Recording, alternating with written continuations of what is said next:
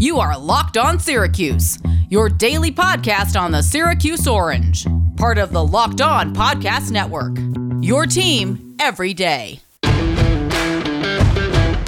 right, we welcome you back in to the Locked On Syracuse podcast. Today's Monday episode brought to you by Built Bar. Go to BuiltBar.com, use our promo code LOCKEDON. You'll get 20% off your next order. Extra savings this week at BuiltBar.com. I guess that's because they feel bad for Syracuse fans, maybe, after whatever that was we just watched. I don't even know where to start.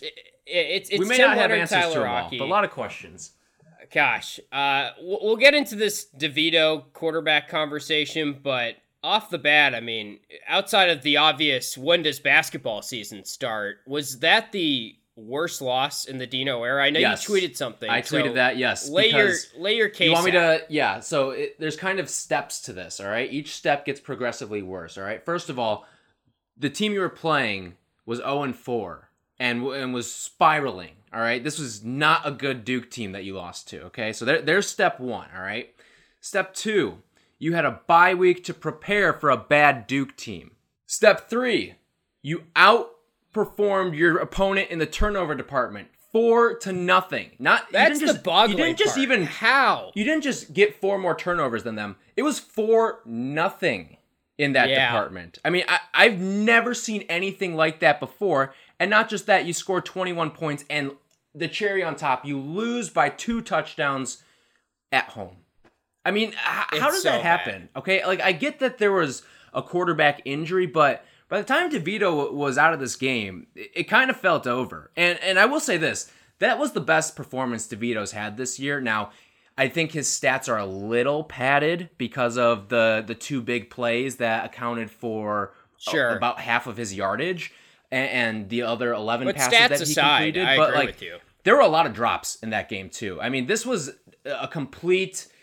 There was zero synchronization in this game that Syracuse played. I mean, the wide receivers could not catch the ball. The quarterback was making some throws, but then there were drops. And then sometimes the quarterback's not making throws and the receiver gets open. And it was a giant mess. There was so much stuff that went wrong in this game. How about the fact that you just didn't feed your running backs either? I mean, you have 2 running backs on the other side. Yeah, they tried a little bit, and I think the key word there is a little bit. You had 2 running backs on the other team who had the same amount or more carries than you had as a collective team. Jackson had 30, Durant had 23. You made 2 pretty unspectacular backs look like Jim Brown and Floyd Little coming out of the backfield. Well, that's the thing about this game is, I mean, we're going to be talking about this all week on the podcast. We're here with you every single weekday, and there's a lot of things to break down. We will get into DeVito today because I think that's the biggest takeaway, but this game was lost in the trenches. They got manhandled in the trenches by an 0-4 Duke team off a bye week. And for anyone that wants to throw out the defense was tired excuse, which I get. I mean, later in the game, they ran like 100 flipping plays on us. Like, I totally understand that. But in the first quarter, they're not tired. Off a bye week especially, they should be ready to go. They seemed like active. It was just the fact that they couldn't make tackles. It wasn't like they were gassed out there. First quarter, Duke puts up 175 rushing yards on you. And that was supposed to be where you had the advantage in this game, defensively against a bad Duke offense. And let's call it like it was. Dino got outcoached in this game. Oh, Cutcliffe yes. came out. 1,000% yes. Like, this to me was the first time, and I know we joked about, is this the worst loss in the Dino era? There's been some bad ones, unfortunately. I mean, the BC one last year definitely the Pitt one this year. Yeah, that was bad. Yeah. Like 2 weeks ago? Yeah. Right. No, it definitely is probably the tippy top, though, for me, even though, I mean, I was at the BC game last year in the Dome, and it was so bad to watch that team try, because that one was really tough because BC didn't even have their starting quarterback. They have a backup, and he threw like 8 times, and they just could not stop him. And obviously, that led to Brian Ward being fired and everything.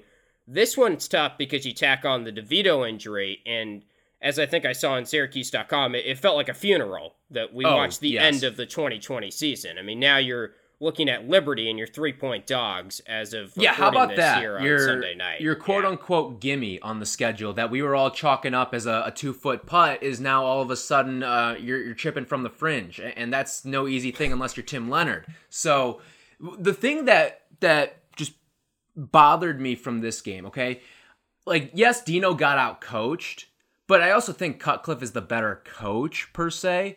Now, here's the thing that really and I'm sure I'm not alone in this, but sets me off about this loss is that it just didn't even seem like this team wanted it. I mean, it looked like when your receivers run routes, think about a Madden game, Tim, okay? You throw a route downfield. The receivers were so bad, yes, dude. It was as bad as I've ever seen receivers play in any game at any level, honestly. But you throw a pass downfield, it drops incomplete. They were robots going back to the line of scrimmage. I mean, it was like, you know how right after you throw an incomplete pass in Madden, all right? And then it's just a little computerized dude just on his merry way back to the line of scrimmage. No emotion, no nothing. That's what this team was. Aside from the time when Taj Harris, he actually caught this ball, but he caught it a little short of the sticks on 3rd down and then just starts pounding the turf out of frustration. Yeah. I want to see a little bit more animation. And I'm not saying in a negative way, like that, oh, DeVito overthrew me, or Rex Culpepper overthrew me, or underthrew me, and I'm pissed off and letting my quarterback know about it. I want to see like a little more pep in the step back to the line of scrimmage, because this team was just dead, flat. It was embarrassing out there what they were doing. And I don't know about you, but like, even though that there is a bowl game, it seems like there's going to be a bowl game for everyone this year. I don't even know if I want to watch that. Like, no. What have you done this year to deserve a game like that?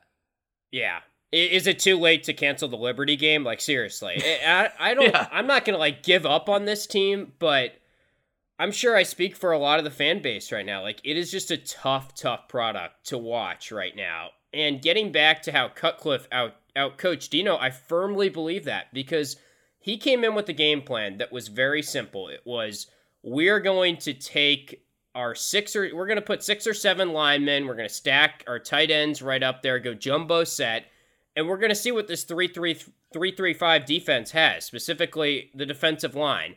And they got to the second level. And not only that, they were able to chew so much clock and keep the defense out there constantly that, you know, Syracuse doesn't have anything on offense, so the defense is always out on the field, and they got tired, and they wore them down. Even though it wasn't a physical back like we talked about, they kind of had sort of a lightning thunder combo going, but Jackson was the main guy who's a slender back.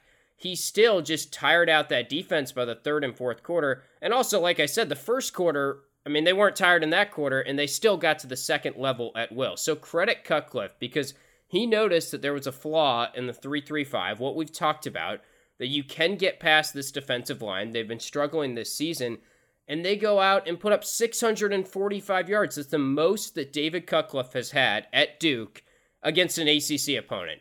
And he's been at Duke for a while. 645 yards of total offense. And what was really humiliating was when I don't know if it was because of injury or what, but Chase Bryce comes out of the game. It seemed like maybe they kind of benched him for I think there was one portion where he was benched, or maybe there was a certain package that Cutcliffe wanted to run, but there was another time where he got lit up pretty hard on a fumble. Right, it was right after the Jonas play, and Jonas struggled in this. I know he made that nice play, but we can get into the defense, I'm sure, later on in the week. Sticking with kind of what Duke's game plan was, Gunnar Holmberg comes in for one series, and that's when it really hit me.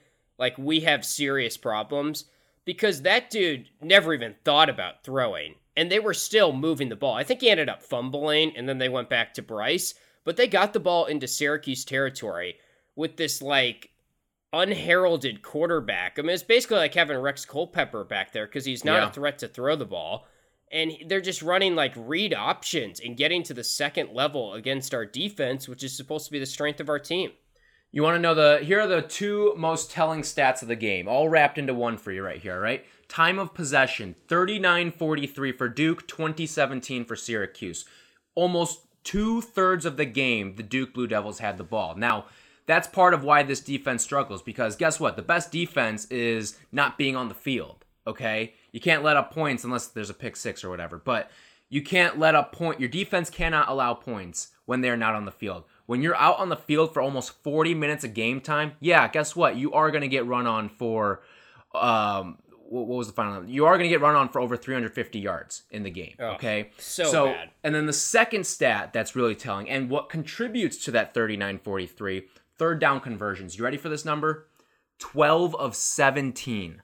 12 of 17. Oh my gosh. I mean, in Syracuse on the other side, 1 for 30? 2 of 12. So you took as Jeez. many third downs as they converted. And that's not going to win you football games. And you know what should win you football games? Winning the turnover battle 4-0. All right? But yeah. it was just super frustrating from the get-go. And really, I mean, DeVito played his best game of the year. And I felt bad for him. And I haven't said that very much about him because I feel like he has not exhibited the qualities of a leader that you'd want to see out of the quarterback position so far this season. And this was the first time where I was like, all right, he's hitting dudes on the hands. I mean, like Courtney Jackson, what has he done to deserve snaps out there? Like, seriously. You don't have other options out there. He dropped, I think, 2 or 3 passes in a row.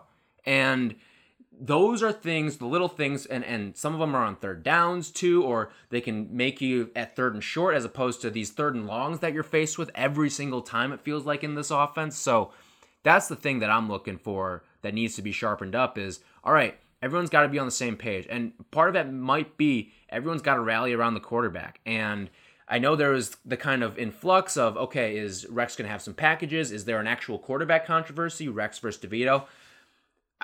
I don't know if that's necessarily solved now because I don't know about you, but the stuff that I've seen out of Rex Culpepper's hand doesn't look too inspiring if I'm a quarterback and if I'm a fan of this team. Doubt. And if I'm a receiver on this team, I don't think that arm can move this offense.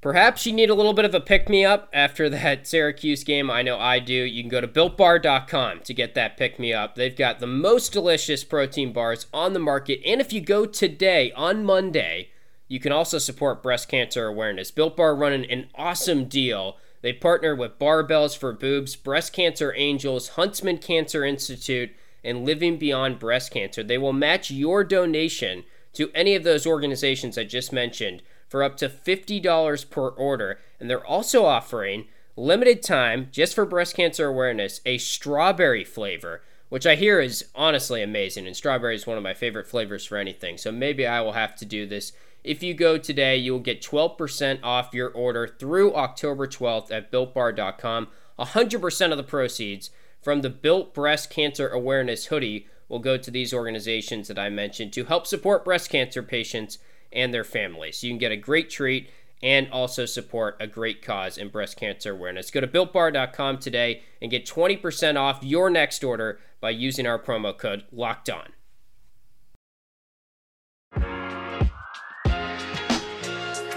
The sad thing is the quarterback controversy is now Rex or freshman. Maybe It's Dylan almost Markowitz. Is it amplified?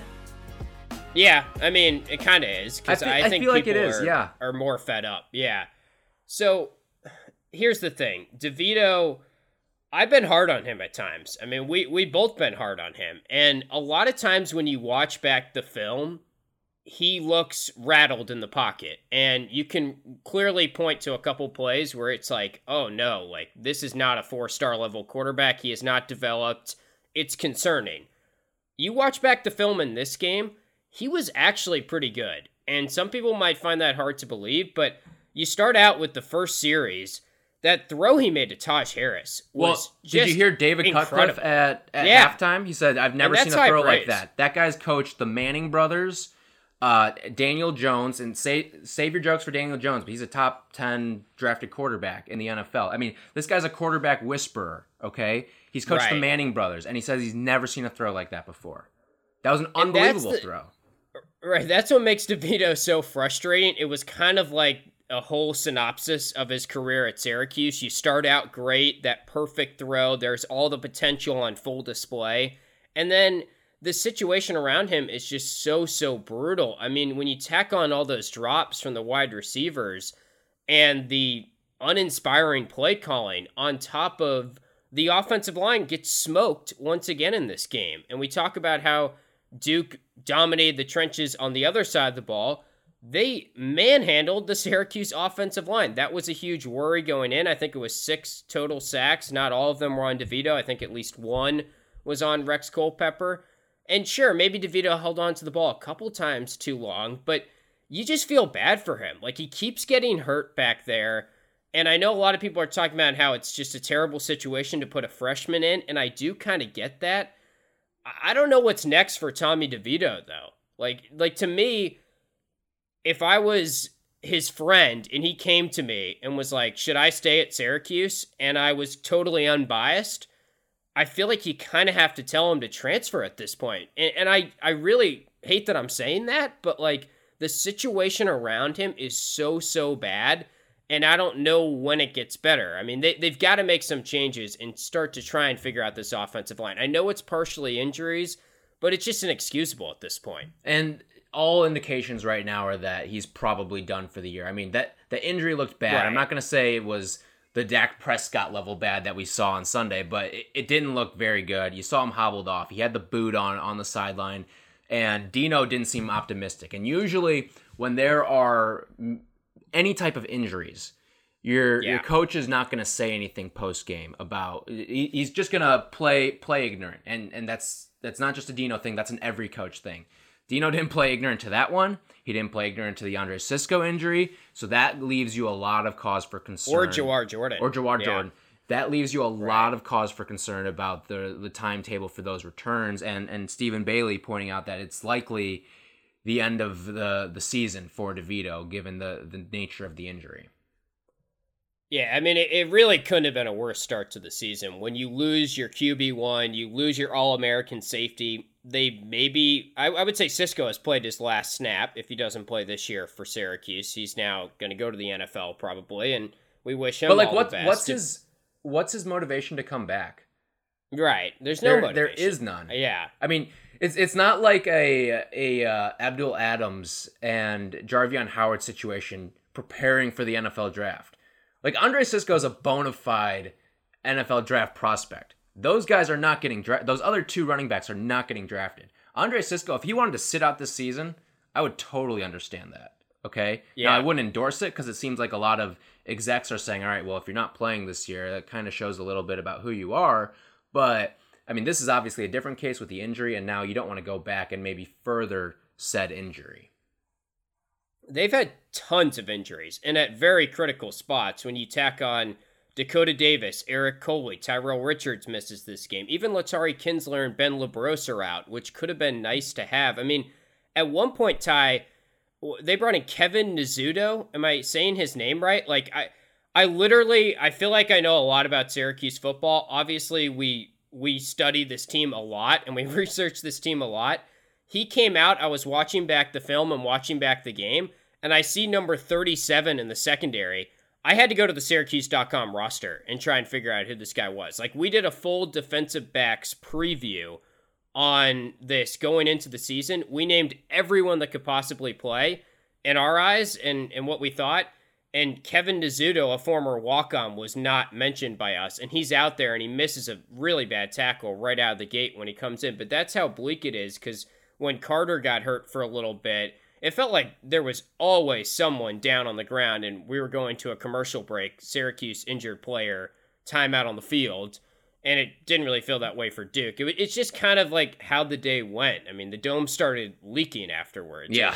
It was really the full synopsis of everything. Right. And it's just so, because it's the same thing week after week, and I still can't get over the fact that this team abandoned the run game so early against the worst rushing defense in the ACC. And it's not like Sean Tucker wasn't running the ball well. Like, he's still average. I kind of disagree, though. I think, I mean, they had no chance of, the way the offensive line was playing, I didn't see any chance of getting the running game going. Like, the offensive line got exposed to me, and then it became, all right, we're just going to chuck it downfield with DeVito, which I'm kind of sick of these never third down plays. We've seen it, and I think he got a little chesty, that being Tommy DeVito, after that first completion down the field to Taj Harris. It felt like, all right, Tommy Gunslinger, he's ready to whip the rock for 60 minutes today.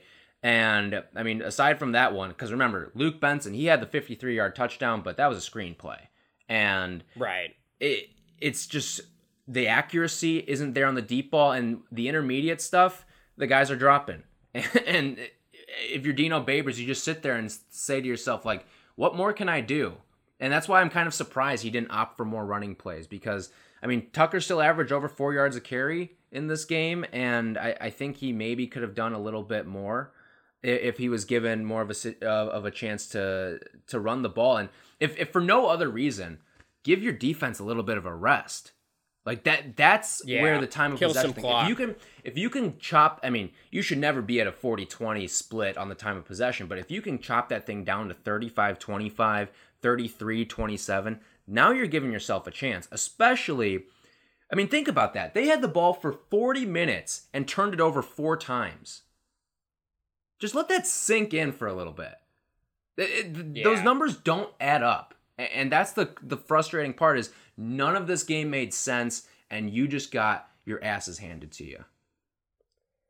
Yeah, I mean, the turnover stuff makes it even more concerning because they're leading the country in turnovers forced, and they couldn't be playing worse as an overall product as a football team right now. So for you, I know this is pure speculation. I mean, it's a tough thing to guess, but do you think there's any chance DeVito transfers? Like, was that the last time maybe we saw Tommy DeVito play for Syracuse? I don't think that's the conversation you have to have now, and I don't want to put any of that pressure on him right now. I think if you're Syracuse right now, you're gearing up towards, all right, what are we doing at quarterback now? Because Rex came in, threw 3 passes, looked very unspectacular in them. I mean, the one comeback route, and people were tweeting at us about this. The comeback route that he threw, I think it was like his second pass. It was I believe it was a 3rd down. I could be wrong on that, but I mean, he wasn't even close to the guy. He missed the guy by 5 yards, and it wasn't like he missed it wide left. No, he spiked it like 5 yards short of the guy. So I don't know what the answer is at quarterback. I think you have to dig down the depth chart, because I don't think the answer is number 17. Yeah, I think you start Dylan Markowitz against Liberty, honestly. I'm at that point. I don't know which now. freshman you're picking, because frankly, the only people who know are the people that are in those practices. So I think Dino says, all right, this week is an open competition. You're all getting equal reps with the ones. Whoever impresses me the most, it's your job. So we'll go from there. Yeah, it seems like Markowitz is 3rd, just based on the fact that he is dressed for every game, including some road games. David Summers has not traveled, and I know he's a year older than him, and he's been in the program a little bit longer. It'll be interesting to see who is listed on the depth chart today. Yeah, that's a good point, for sure. Because you'd think that they'll just roll out DeVito. I mean, they can't put him down on the depth chart after the reports and what Dino said. It's basically a formality. And honestly, if DeVito is like, maybe can come back, you don't bring him back at this point, because it's not like you're trying to save a season or you're trying to get to bowl eligibility or something. No. Like, if you're 2 the season's shot. 2 wins, 3 wins, who cares? I mean, and I know, like, sure, I'd rather them win more games, but yeah, I think they made some changes on offense. The Luke Benson play call you brought up earlier, that was awesome. That's what we need more of. And Dino says after the game, we need to get Luke Benson the ball, and we were kind of joking about it on our Twitter page, but like, we've been calling for that, Dino. Luke Benson, when he gets the ball in space, he looks like one of the more talented guys on the field every single time. He's got this unreal speed at the tight end position, and it's like he should have been a 4 or a 5-star every time he touches the ball. It's always eye-popping, yet we can't get 2 offensive minds, meaning Babers and Gilbert, to find a way to get him the ball more. I guess it's partially because he's not that great of a blocker, and they went to Hackett a lot in this game as kind of like an up-back type blocker, which I did like. I get the thought process on that one for sure. But, I mean, we got to find a way to get Luke Benson the ball more after seeing that play. Yeah, I mean, he's a guy, and you and I have talked about this, not to make comparisons, but he's got that kind of like Travis Kelce, George Kittle feel, that modern NFL tight end that's going to go out and make a play for you. And there's not a lot of guys his size and his speed. And when he gets great, I mean, he got phenomenal downfield blocking on that play too. It was a beautiful play call. You set everything up looking like it's going right. You flip it left. I think I saw the Seahawks run something very similar on Sunday Night Football last night too. And you just see the way that he creates that sort of space, and he's got the speed. He can run over guys. He can run past guys. And that's a rare breed that you've got at tight end. And it's like you've got these guys on your roster. I mean, Taj, I think, does not get nearly enough credit for what he does after the catch. His yards after catch ability is among the best I have seen at this university. And then you throw that along with Luke Benson, another guy who can make plays for you when you get him the ball. Well, then why don't you set some things up? Why don't you run more screen plays and let these guys who are slippery, who are bruisers with a football in their hands, let them make plays. That's what this team needs to do. I mean, the fact that Taj Harris, a guy who can create plays, I mean, you think about all the deep balls that he's caught in his career, especially the ones from Tommy DeVito. And even you go last year to Clayton Welch too. Most of those passes are not very long in the air. A lot of them are Taj Harris making a play after the catch. Where are the shorter routes and just let him shake off a couple tacklers, get him going 6-7 yards downfield, and then let him do the rest. Let him pick up the extra 5, 10, 15 yards. Because guess what? Those plays have worked. I mean, you look at him. This is being Taj. 6 receptions for 138 yards in this game. He needs to have the ball in his hands, whether it's screens, whether it's shorter stuff. Let him make plays. And that's kind of the thing right now that's frustrating is Dino Babers is not letting his guys make plays. It feels like they have sort of realized that this offense cannot sustain a drive. Like, when you go back and look at the numbers offensively for this team, they're last in the country right now by a long shot at this point after what happened against Duke. I mean, they were last going in, so I don't think that would have changed. They don't get a lot of first downs. Really, the only time they score is the 2 times that they scored in this game where it's a big play. It's Luke Benson for 53 yards, or it's Taj Harris for 80 yards, or it's Rex Culpepper to Taj Harris. I mean, all of Tommy's touchdowns this year have been like 50-plus yards so far. And he probably should have had a couple others that were dropped that were shorter, but it almost feels like the play calling and what Sterling Gilbert's mindset is on it is I'm just going to send these receivers deep, and then in like the 1 in 4 times that DeVito does get a clean enough pocket to throw deep, we're going to trust that he can make a play, and we've got a better shot of scoring on that play twice a game than trying to do like curl routes, because it's just not going to work. Like, they're trying to get home run plays, I feel like, but sometimes it's a little aggravating. It's Adam Dunn, all right? It's home run or strike out. Right. Like that's what this team's playing with right now. And guess what? They're striking out a lot more than they're hitting home runs. And that's just how home run hitters kind of function. It's not a sustainable track record. You cannot just rely on these big, fluky plays. Because, like, think about it. If you told an opposing defense, all right, the only way Syracuse is going to beat you is by winning these downfield long plays. Well, those downfield long plays are in reality 30-70 balls that are being thrown up in the air that are in favor of the defensive back. And I'm not saying that's a Syracuse specific situation. That's just a football in general situation. If you told any defense that, okay, they're just going to attack you deep all game long, and you're probably feeling pretty good about that. Like, literally against any quarterback in the entire world except for like Patrick Mahomes, you're feeling really good. And guess what? Syracuse and really no one in college football, maybe we'll throw Trevor Lawrence's name in there. No one is afraid of that strategy. No defense is afraid of that strategy. And especially with the arm talent that we've seen Syracuse put forth this year, you're definitely not afraid of that. Yeah. All right, before we get out of here, real quick, we can talk about this more later on in the week, but what'd you make of the defense? How concerned are you after what you saw? I'm concerned more because of the competition than the actual result. Listen, the result is horrifying. Absolutely horrifying. I mean, 363 yards on the ground should never happen. But you made a bunch of like guys that wouldn't be they would not be starting on Syracuse, I don't think. Either of those guys, and you made them look like All-Americans. And now it's back-to-back weeks of that too, of just getting trampled on because of sloppy tackling. And you kind of hit this off the top too. There is zero pressure being generated up front. I mean, Josh Black, Kingsley Jonathan, McKinley Williams, all those guys need to start plugging holes. They need to start getting more at the point of attack And the linebackers need to start wrapping up in that intermediate level too. So there's a lot of reasons to be concerned about this defense moving forward, because guess what? There's going to be a game where the turnover faucet shuts off, where you're not generating these ball hawking plays, these big hits that are turning into fumbles. And can you imagine what this team would have done if they had 1 turnover instead of 4? It's scary to think about. Duke is scoring 50 points. Right. Yeah, and the thing is, these offenses are only going to get crisper and cleaner, and you could say the same thing about Syracuse, but part of the reason why we're getting so many turnovers... I don't know if you can say that about Syracuse, because now they're going to go through a quarterback change, and I mean, they're in a rare situation too, but...